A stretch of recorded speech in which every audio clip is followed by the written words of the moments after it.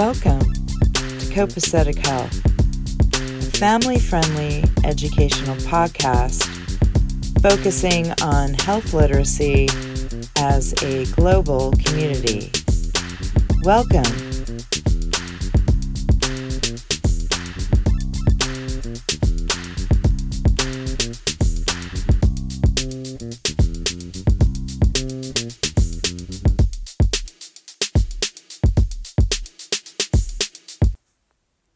Welcome, friend. In our effort to share some health wealth, a while back we reviewed social determinants of health. Around episode 4, we shared the score. And if you've never tuned in before, welcome. Let's review and then we'll explore. The determinants are linked by interconnected domains: economic stability, education access and quality, healthcare access and quality, neighborhood and the built environment, and finally, social and community. Each domain contains interrelated topics within, and each and every one is connected to health. And if you've been listening, you might be thinking, Dr. B, this social determinants thing, well, it's kind of sort of interesting. What does it have to do with me? How can health literacy help me, my family, or community? I can say, I'm right there with you, an everyday person trying to stay healthy too. So today, we're going to discuss Thing 1 and Thing 2. And while we love Dr. Seuss, not the same two, but another two that can wreak havoc on our health as well as our well-being too. Thing 1 is hungry, Thing 2 is sleepy, and they are no way to be. Either one makes us feel lethargic, but together they can cause roadblock and drowsy-induced disarrangement in every population, including you and me. In school or at work, hungry and sleepy are as pervasive as they can be. They move around spaces, altering moods, leaving stifled strides in their traces. For example, did you know that Thing 2 sleepy can affect Thing 1 hungry and vice versa? Really?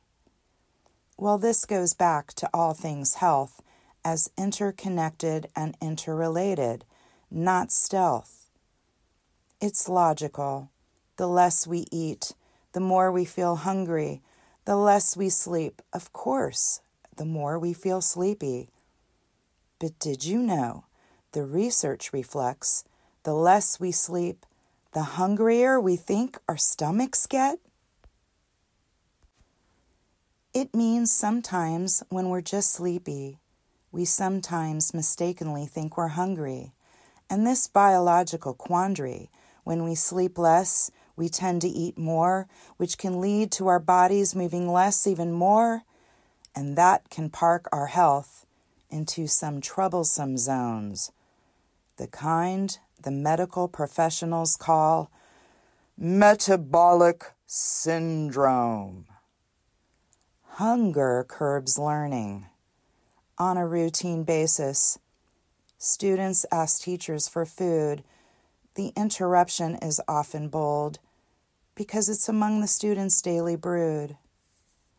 Hey, miss, do you have any food? It breaks my heart each and every time. That's when I wish I could cross my arms, blink, and then what would trine? Nothing but the most nutritious of food lines.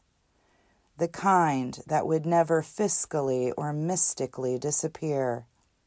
And while Thing 1 hunger may be easy for some to dismiss, for society to cast off as parental or family remiss,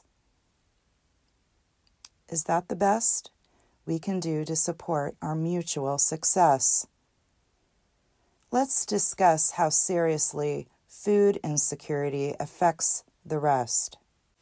Whether young, in the middle, or of advanced age, nutritious food is the nest, on which mothers want to provide their families with only the best. But thing one hunger is nefarious. Women are the primary food providers and processors still, oh yes.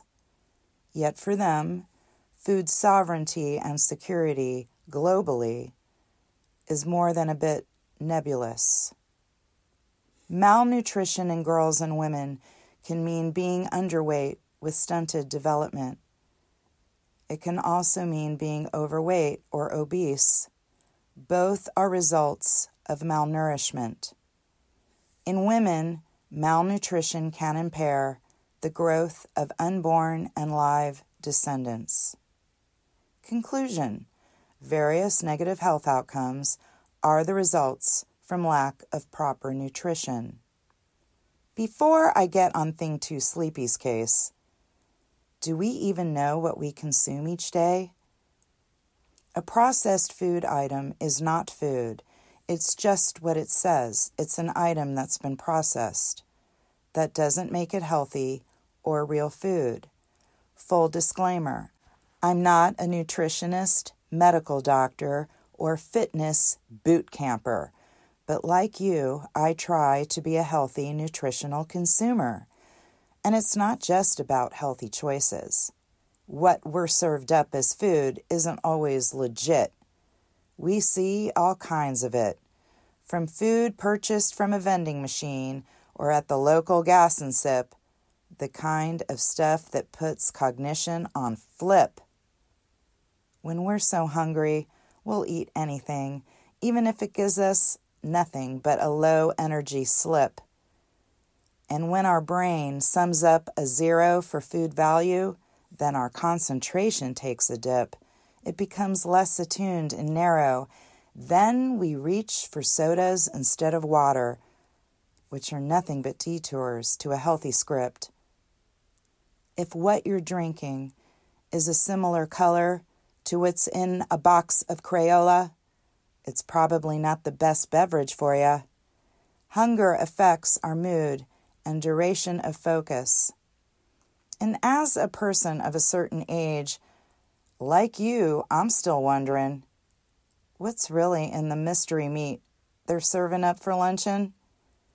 And if we're concerned about nutritional levels, what's with all the mass-produced cookies, pies, pastries, and candy readily available at the cash register?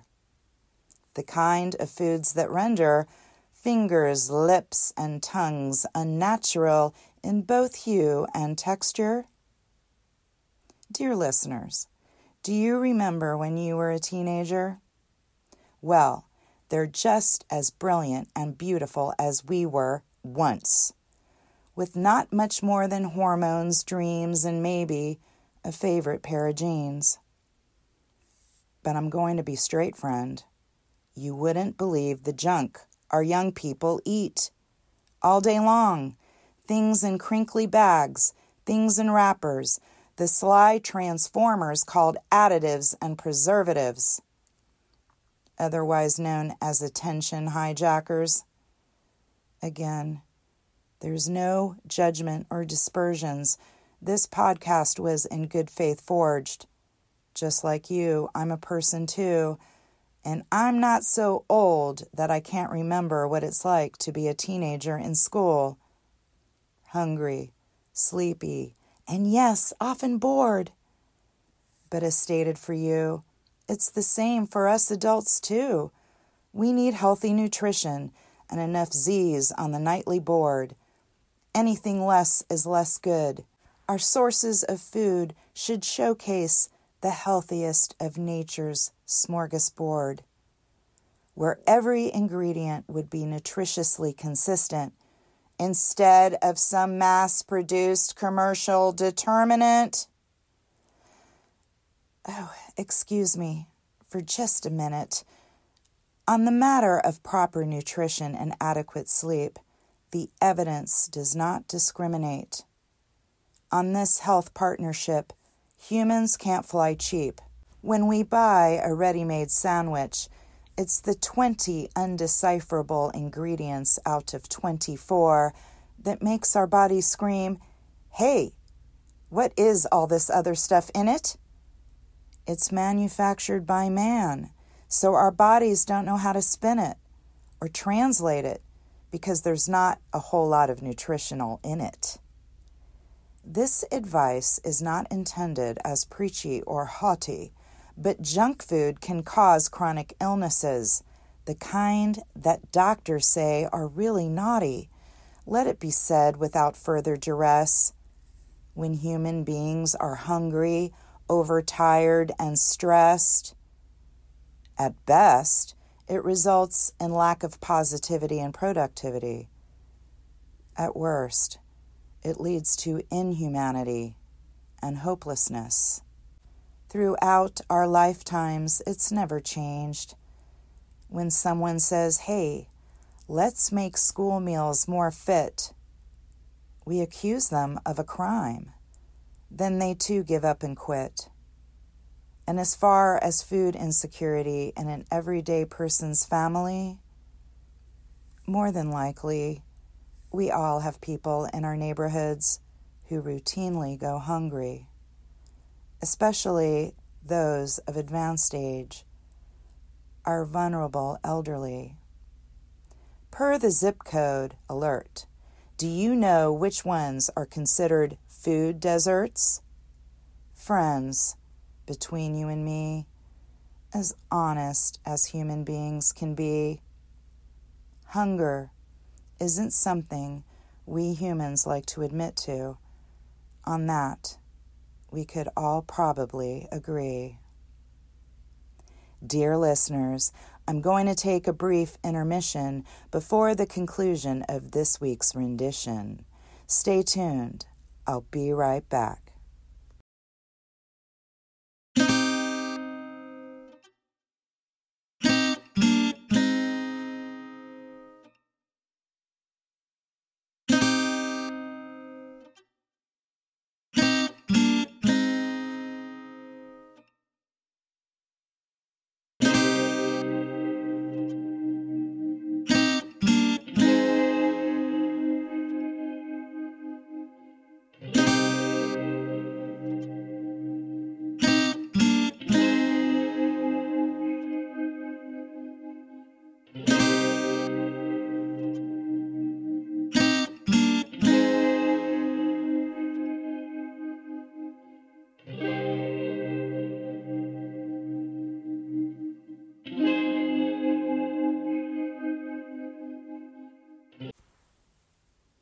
Being too sleepy has heretofore been briefly mentioned, but before I get on Sleepy's case, let us not for a minute rest the thing one hunger's case.